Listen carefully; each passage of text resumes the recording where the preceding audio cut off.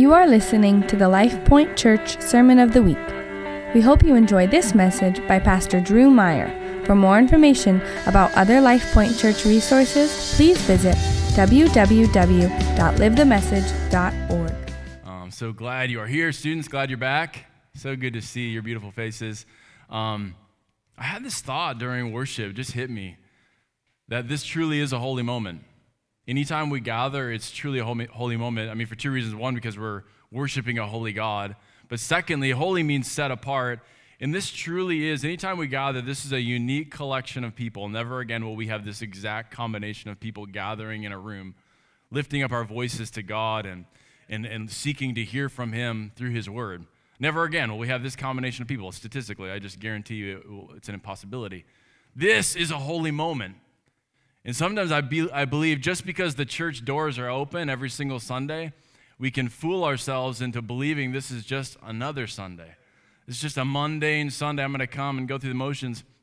That is so far from the truth, from the reality. That just hit me during worship as we just had an amazing, amazing time worshiping God together. This is a holy moment. And so I pray anytime we gather together, there's this sense of expectation and humility to say, God, what do you have for me today? This is a moment. I only get this opportunity once. And so I pray I'd make the most of it. I pray that would be the posture of your heart this morning. We're going to dive into God's Word. As Joe said, you can open up your Bibles to Nehemiah chapter 1, but I do want to piggyback off what Joe said regarding the book. It will be free in the lobby. For those of you that did not receive it last week, so don't grab 2 copies. You can install the second one or something. Don't do that. That's not cool. This is a gift. I wrote it for you as a gift, and I want everyone to get a free copy. If you like a Kindle version, you can get that on Amazon as well for $5. Or actually this week finally became available for those that love audiobooks, the Audible version. It's on iTunes and Audible and Amazon, so you can get the audiobook version. So literally, as Joe said, it sounds like I'm reading it. Well, the audiobook version, I am reading it to you. You just take me along, stick me in your pocket, and there I will be reading you the 12 chapters of this book. And it turned out really well, so I'm really excited about that. You can check that out online. For those of you that hadn't heard, this is 12 chapters, and the way each chapter is written, it's at the end of every chapter, there's an opportunity for you to then respond to the truth that's been revealed. Prayer cannot be taught in the classroom, nor taught simply through a book, so it has to be experienced. And we're going to talk a little bit more about that this morning, but at the end of each chapter, we give space for that, for you to then experience the scriptural truth that's talked about. So it's more like a devotional, and what a great way to kick off this new year together as a church family, then resetting our hearts, recalibrating our hearts on this foundational kingdom practice of seeking the face of God, of intercession and prayer, and fostering just intimacy with God. Amen? So Nehemiah chapter 1, I'm going to share a message with you this morning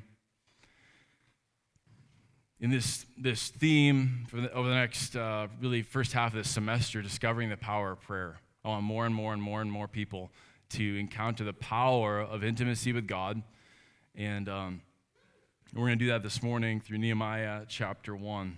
So let's read, really starting right away, verse 1 here. It says, the words of Nehemiah, the son of Hakaliah. Now it happened in the month of Chislev in the 20th year, as I was in Susa, the citadel, that Hanani, one of my brothers, came with certain men from Judah. And I asked them concerning the Jews who escaped, who had survived the exile, and concerning Jerusalem. And they said to me, the remnant there in the province who had survived the exile is in great trouble and shame. The wall of Jerusalem is broken down, and its gates are destroyed by fire. As soon as I heard these words, I sat down and I wept and I mourned for days. And I continued fasting and praying before the God of heaven. And I said, O Lord, God of heaven, the great and awesome God who keeps covenant and steadfast love with those who love Him and keep His commandments, let your ear be attentive and your eyes open to hear the prayer of your servant that I now pray before you day and night for the people of Israel, your servants, confessing the sins of the people of Israel, which we have sinned against you. Even I and my father's house have sinned. We have acted very corruptly against you and have not kept the commandments, the statutes, and the rules that you commanded your servant Moses. Remember the words that you commanded your servant Moses, saying, if you are unfaithful, I will scatter you among the peoples. But if you return to me and keep my commandments and do them, Though your outcasts are in the uttermost parts of heaven, from there I will gather them and bring them to the place that I have chosen, to make my name dwell there. They are your servants and your people, whom you've redeemed by your great power and by your strong hand. O Lord, let your ear be attentive to the prayer of your servant, and to the prayer of your servants who delight to fear your name, and give success to your servant today, and grant him mercy in the sight of this man. Now I was the cupbearer to the king. And Nehemiah embarks on a grand adventure of faith, pursuing God's best for the nation of Israel, for his hometown of Jerusalem. And it really comes through the place of prayer. He sees tragedy, he sees chaos, he hears of an injustice, and it compels him to the place of prayer. And this morning, I want to invite you into a posture as a follower of Jesus, as a kingdom person. It should be all of our posture of going to the place of prayer and embarking on this adventure of faith. I want us to say yes to that over our lives, time and time again, to trust God, to take him at his word. 2 years ago, for me and my wife's 10-year anniversary, we got to take a trip to the island of Maui. And Maui is a magical place. They're in the chain of islands, the Hawaiian Islands. It is an amazing place. Honestly, throughout the week, we were pinching each other, just saying, is this real? Is this real? This is amazing. It still feels like it was a dream. It's just an amazing place. And we explored most of the island, and we just relaxed on the beach. And it happened to be the season in which humpback whales were there, and in great populations. I mean, we'd look out in the water, and they'd be breaching constantly. It was just a phenomenal experience.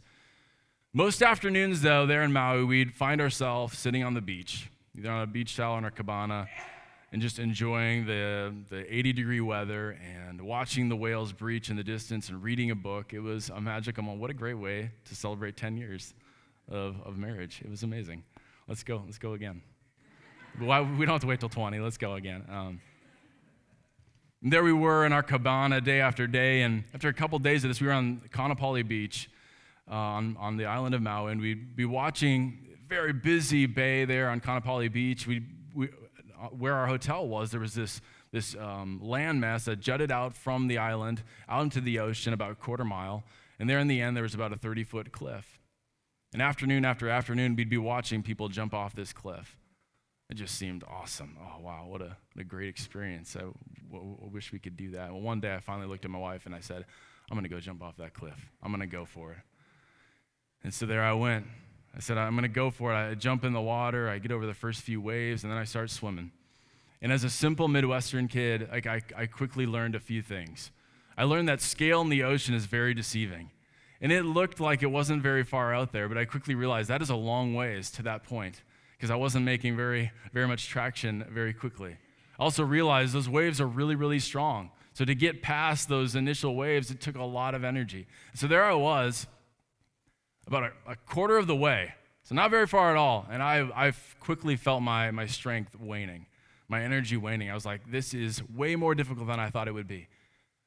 About a third of the way, though, I started to panic. My heart sank, and I really, honest to God, felt like I was not going to make it, and I was going to die. And I started to panic. Honestly, I considered the situation, because this was a busy beach. There were people everywhere, but no one was watching out for me. So I was confident there. I was just going to sink to the bottom of the ocean. And my wife, in the midst of all the business, I can't imagine she was watching me out there as I made my journey to this point. I turned around with everything that I had in me, and my life flashing before my eyes. I started to swim back to shore. Everything that I had in me. I barely made it there. And, if you have like a wisp with death like that, you're about to die, and then you feel the sand below your toes, that is an amazing feeling. I remember feeling the ground and crawling up on the beach and just thanking God for life. I went up on the beach and I sat back down in my cabana and I told my wife I almost died out there. I am so thankful to be here. I almost died. And we sat there and we relaxed for like 10 or 15 minutes. Then I looked at my wife and I said, I'm going to go jump off that cliff though. I'm going to go for it. And so I got back up from my cabana, and what a lot of people weren't doing, a lot of people were just swimming around there, and then they'd climb up the cliffs, and then they'd jump off them. Well, the land that jutted out from the island was all this volcanic rock. So I said, I'm just going to hike out there to the point. And so that's what I did. It was pretty treacherous, and my feet got cut up, but I got there. I got to the point about a quarter mile out there, and I jumped off this cliff, and it just felt amazing. This rush of the exhilaration of free fall, it was amazing. I've had the experience of jumping off cliffs now in 3 different continents and all over the United States as well, and it's just become a little pastime for myself to I guess I can overcome heights. I can't overcome swimming, and I do have a fear of drowning now. But heights are no problem. So I also realized, I quickly learned that I am not a good swimmer. I kind of had that idea in my head, but that was just confirmed that day. But that whole concept of free falling and taking a risk and jumping, that leap of faith, I feel like really captures a banner and a value that I have over my life. That I would rather fail trying than failing to try altogether. I'd rather move and take risk and fail trusting God than fail to trust God at all with my life. It's become just a banner of my life. I remember in middle school when I jumped off the first cliff that I had ever jumped off, and it was like an 8th grader in Guatemala. This is about 45 feet high, this cliff. And that always stuck with me, that idea of free fall and trusting. That's what God is calling us to. He's not calling us to passivity and safety in our little cabana on the beach, watching others experience this amazing adventure of faith. God is calling us to jump all in, to trust Him with all that we are, to take risks, to take Him at His word. In Nehemiah here, he was one who lived in the comfort of the court of the king. He had it made. He walked in a pretty prestigious position. He could have heard this report from Jerusalem and said, okay, well, they should take care of it. I'm here, I'm serving the king. Don't bother me with these reports. Instead, he allowed this God that he knew intimately. He knew his character. He knew his redemptive plan was in the works. He allowed this report to move him to the place of action in the kingdom, which is the place of prayer, where you're stepping out in faith and saying, God, I trust you, that you can move in this situation, that you can do the impossible. And that's what I want with my life. I want to jump all in. I want to trust God. And prayer is an adventure of faith. And I pray this morning that you'd be captured by it. But the potential of what's at stake. Last week we talked in Revelation chapter 3 that Jesus stands at the door and knocks. He's inviting you into something, to push past apathy and contentment, and to buy from Him this gold refined in the fire. There's something more for you that this world cannot offer you. And what we talked about last week is how the call of God on your life, which every single person in this place, if you have breath in your lungs, God has a purpose for your life. He has callings upon your life. And the basis for that calling is relationship with Him. Those callings, those purposes will never be accomplished or fulfilled without this intimacy with Him. And therefore, the conduit of expressing that relationship is prayer. That is the proper way to see prayer. When you view prayer as a conduit of expressing relationship with God Almighty, then prayer is not an obligation or a guilt-ridden wishful experiment. Prayer is your life source of intimacy with God, and it becomes very simple at that moment. It's simply you expressing relationship with God Almighty, this God that pursued you and bought you with a price and is calling you to amazingly big things, bigger things than you can even imagine. That is prayer. And so when we think of prayer in that context, it brings us to our main point for this morning, what I hope we can capture from Nehemiah chapter 1, which starts with Nehemiah's just gut-wrenchingly honest and passionate prayer to God Almighty for His intervention, for God to move on His behalf. Prayer is the difference between greatness and failure in the kingdom of God. Prayer is the difference. Not obligatory prayer, religious prayer, dutiful prayer, scripted prayer, that wishful prayer, the prayers you throw up before a meal. But prayer as a conduit of expressing relationship with God, prayer then becomes the difference maker between greatness and failure. I want to expound on that this morning through this passage. the stakes are just too big. The magnitude of what is at stake is too big if you stop to think about it. We live in a beautiful moment in human history in which the Savior of all humanity has been revealed to us. Jesus says he is the way and the truth and the life. No one comes to the Father except through him. That's been revealed to you. That's a responsibility now you carry. The stakes are so high. Not only has Jesus been revealed, but he sent his Holy Spirit to live inside of us. And on top of that, he's given us this book of promises. Promises of things that have not yet happened. Of things he desires for our city, that he desires for your family. The stakes are just too huge. They're too big. And I pray you sense the gravity of the magnitude of what's at stake. I'll give you some context here to Nehemiah, because he sensed it. He was tired of the nation of Israel just getting kicked around.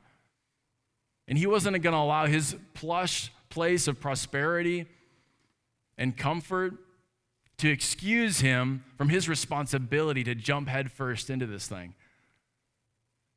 And to take a risk with God and trust that God can move in this situation. I already told you he was the cupbearer to the king, prestigious position, prominent position.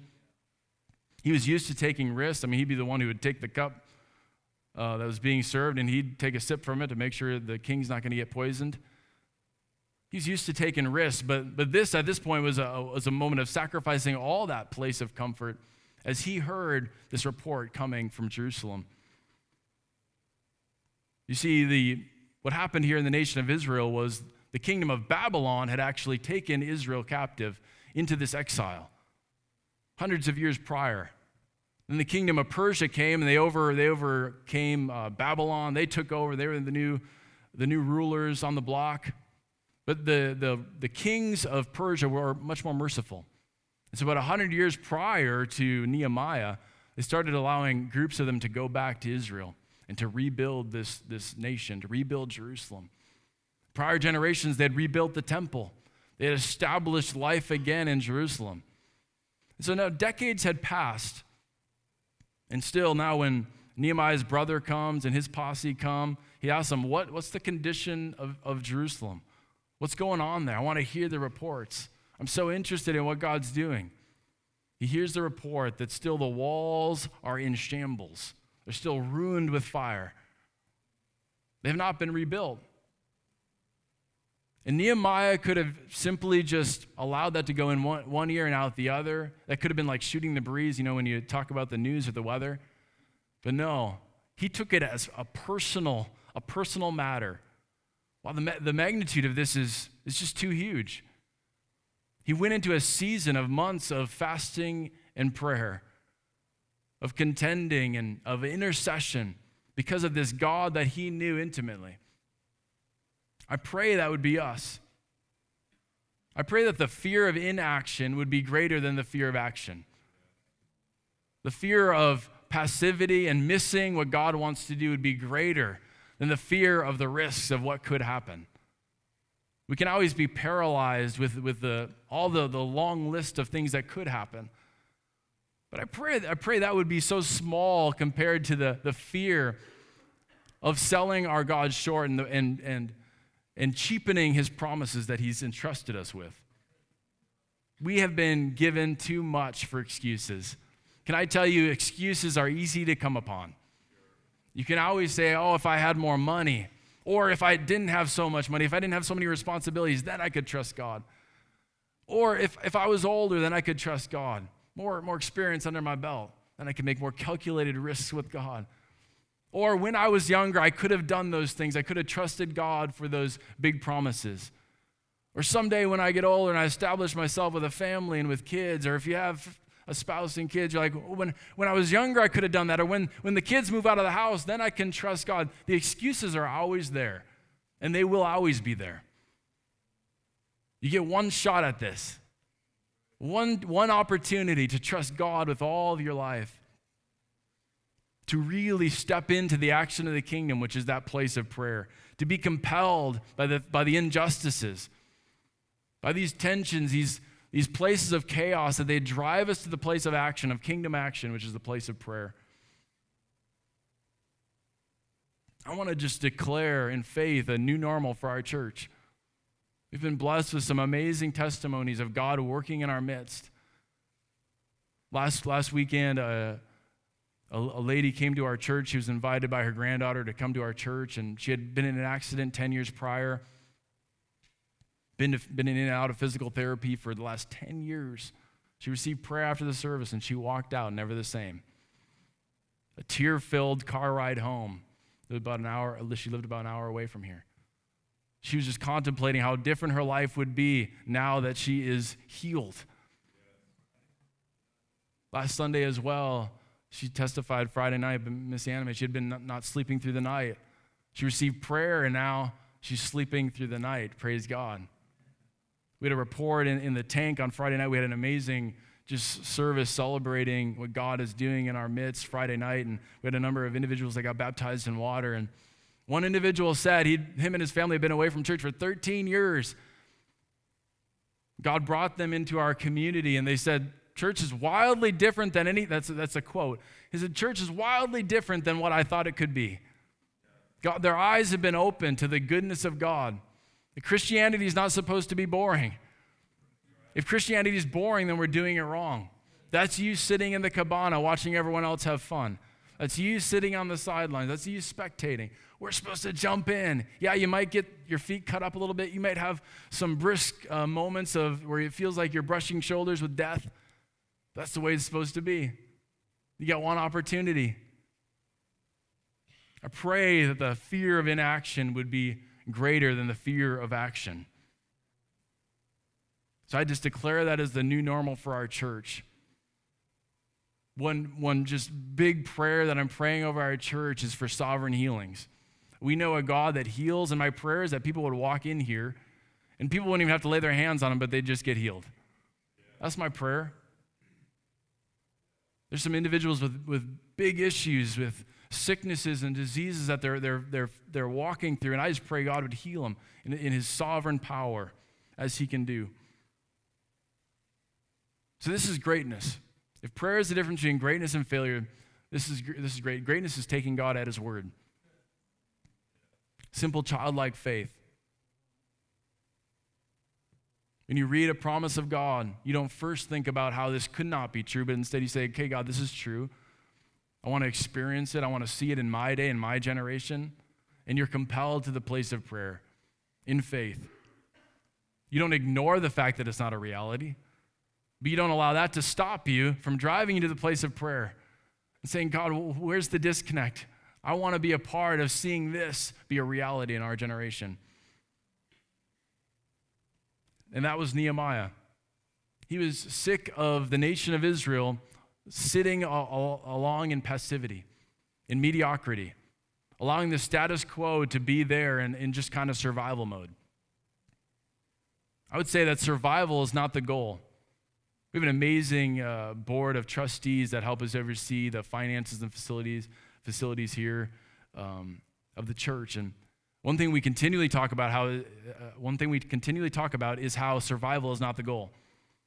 Our goal is not to keep the lights on. Our goal is not just to take up this property from Burnett to Clark. That's not our goal. It's just to keep it in the black one more year. Our goal is to take new ground for the kingdom of Jesus. Our goal is to get on our knees before God and say, God, what are you asking us to? Okay, we want to be obedient to that. Our goal is risk-filled, faith-filled obedience with great cost. And that is greatness in the kingdom of God. It's taking him at his word. That was Nehemiah. Could risk him his life talking to King Artaxerxes. He'd known some kings, and he knew they could be kind of cruel at moments. He knew it could easily cost him his life there with the king. It could easily cost him his role, his position. And then who knows all the insurmountable risks that would come his way as he went out on this adventure to rebuild the walls of Jerusalem. But Nehemiah allowed the potential to push him into the place of prayer, risk-filled prayer. I want to read this promise. 2 Peter chapter 1, this is on the screen, verses 3 and 4. It says, "His divine power has granted to us all things that pertain to life and godliness, through the knowledge of him who called us to his own glory and excellence, by which he granted to us his precious and very great promises, so that through them you may become partakers of the divine nature, having escaped from the corruption that is in the world because of sinful nature." He's granted to you everything you need for life and godliness through that intimate knowledge, intimate relationship with him. He's given you, he's gifted you this book full of his great and precious promises. He's equipped you. You don't lack anything. And I pray that you'd take him at his word in that. You say, "Oh, I feel like I'm lacking. I feel like I'm dragging. My life has all these issues." Instead of coming up with all these excuses, go to the place of prayer. Lift up the word to him and say, "Hey, God, you have equipped me. I want to experience it. I want it to become a reality. I want to see that come to pass in the relationships that are in my life, the things that are most important to you." That's the way you begin to pray in faith as a person of kingdom action. I've had a number of people come to me and ask me, "Okay, Drew, what are you dreaming for 2019? As pastor of this church, what are you dreaming about?" My dreams are very simple. It's that hundreds of people would come to know Jesus, would encounter Christ. That is my prayer. It's not about building bigger buildings and programs. It's about hundreds of people coming to know Jesus. We estimate that around 50 to 70 people made significant decisions for Christ in 2018. I praise God for every single soul. Every single one. Those genuine expressions of devotion and commitment to Jesus Christ, I thank God for every single one of them, but I know there's more. As I look at the book of Acts, and it says that daily individuals were added to their number, those that were getting saved every single day. That's my prayer. And so as I look across our city, not that I have a perch that I can look across our city, but as I consider the city that is before us in Story County, what the U.S. Census Bureau tells us is that 50% of Story County considers themselves non-religious, religiously unaffiliated. That's far above the national average.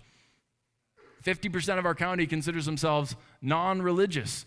That means the other 50%, they don't all know Christ. We have a huge mission field. And yet, we can allow ourselves to be dialed back to this place of mediocrity and passivity, to say, "I just hope we make it another year. I hope we just keep pace with where we were at last year." We got to push beyond that. We got to get into the place of prayer and open up the book of Acts and allow our hearts to dream again. See, I want to get to that point. I want to jump off that cliff. Yeah, I might get beat up. I might get bruised. There might be some moments where I ask big questions, and some people may turn back.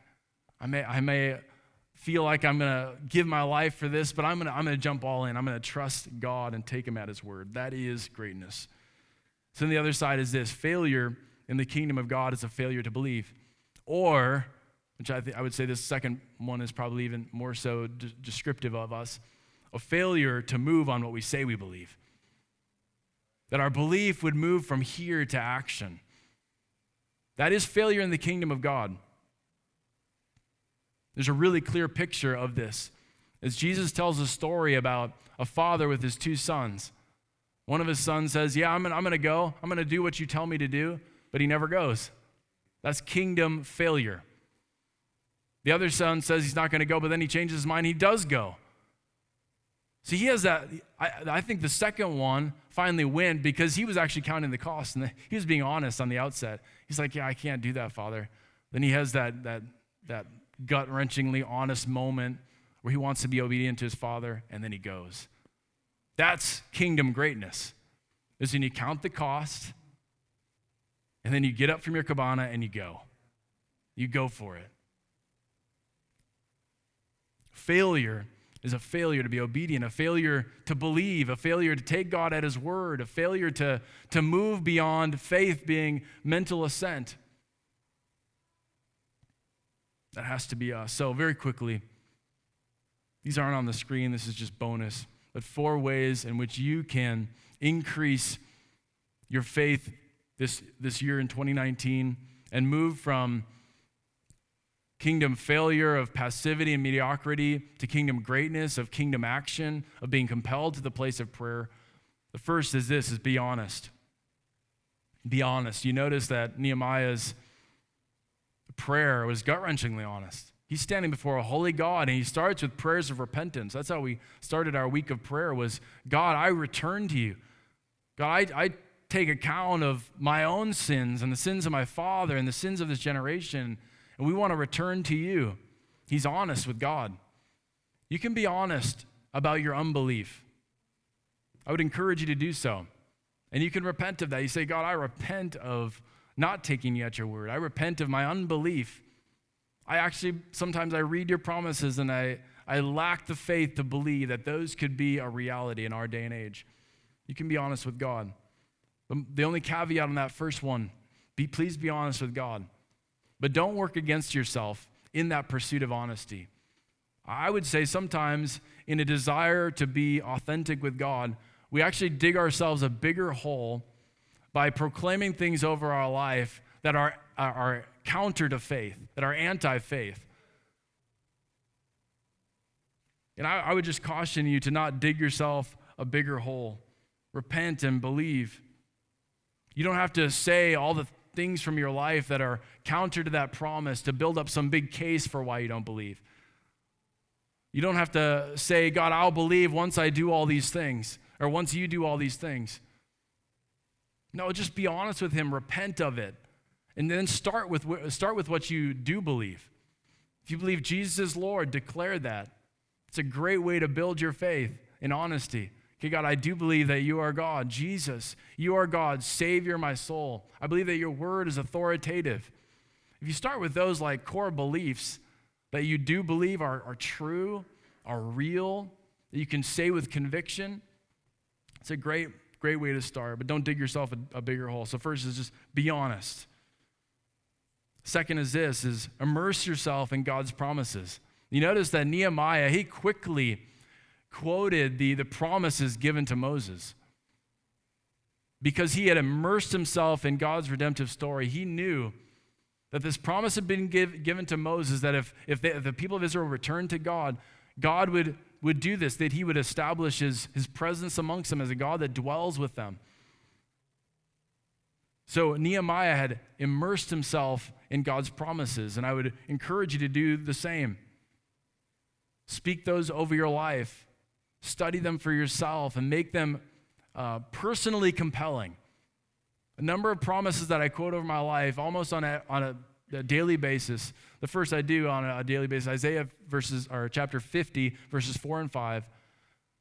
Prophet Isaiah says this, that the sovereign Lord has given me an instructed tongue so that I might have a word to sustain the weary.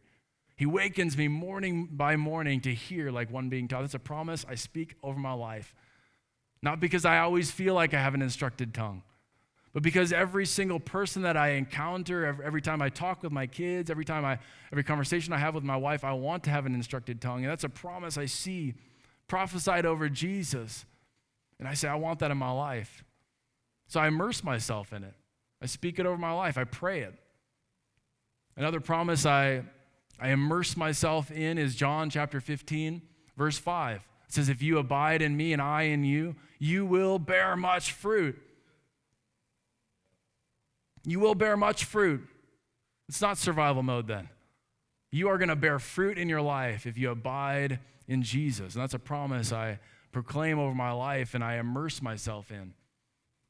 A promise I know my wife immerses herself in is Psalm chapter 37, verse 4. That delight yourself in the Lord and he will give you the desires of your heart.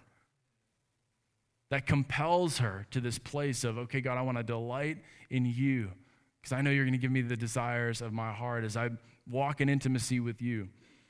Find those promises.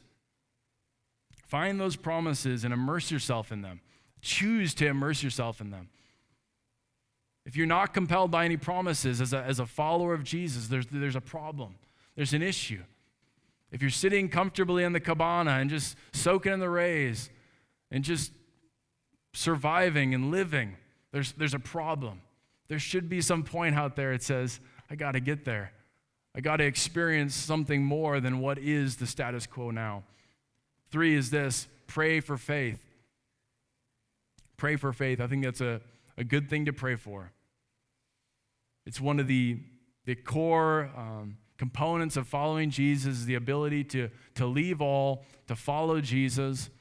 And so you can pray for faith. I think this follows in line with being honest. Pray for the grace, and he prays for that at the end. God, give him mercy in the sight of this man. Give him success. Give your servant success. He's praying for that grace to persevere, to push through, to step out in faith. And you can pray that way as well. And fourth is this: surround yourself with people that take risks and believe God for big things. It's been said that you are, at the end of a given year, you are the people that you surround yourself with and the books that you read. I would say in the 21st century, there's three. It's the people you surround yourself with, the books that you read, and the media that you consume. But if that's the case, that you are largely influenced by the people that you surround yourself with, I would encourage you to strategically surround yourself with people that build your faith, that push you beyond the status quo, that are taking risks, that push you to take risks. I am not telling you to not have friends that don't yet know Christ. That's completely different. I'm talking about with believers. Seek out those that are taking risks. Lock arms with them. Share your dreams that God has put on your heart with them so they can push you forward. Find some that are way out in front, crazy wild for Jesus, and say, okay, I want to know what happened in their life because I want what they have. Surround yourself with those types of people. I believe you can change the status quo. You know, the status quo is relative to your environment.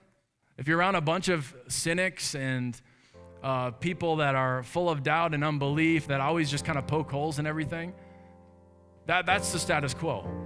But when you pick yourself up out of that environment and you come over here and there's this faith-rich group of risk takers that are out in front sprinting after things of God, that becomes the status quo. So change the status quo. You can do that in your life group and communities as you gather in your living room. You change the status quo as a follower of Jesus. We are going to be a people that pray in 2019. I'm telling you that. The tone was set last Sunday and all week long. I mean, you could sense it this morning in worship. The tone is set. We're going to be a people that pray. So we're going to close, but if you wouldn't mind just closing your eyes, bowing your heads for a moment. I want us to respond to Jesus. I want you to put yourself in the shoes of Nehemiah this morning. There you are, comfortably in the court of the king, and you get this report from your brother and his friends that the city is still in ruins, that there's still this huge injustice. I want you to be honest with God. It's not about me. Be honest with God this morning. Would you be a follower of God this morning that's compelled to action when you hear that report? Or would you be one that's more concerned about preserving your comfort? Be honest with God this morning. I'm not asking for a show of hands. I just want you to have a moment with Jesus right now. Nehemiah, what would you do? You are Nehemiah this morning. Would you be compelled to action? Would you fast and pray? Would you be desperate? Would you immerse yourself in the promises of God and say, God, not in my day, not in my time, not on my watch. There's going to be something great. There's going to be a new story. Just respond to God right now in your own way. We hope you enjoyed this week's sermon. For more information about Life Point Church, please visit www.livethemessage.org.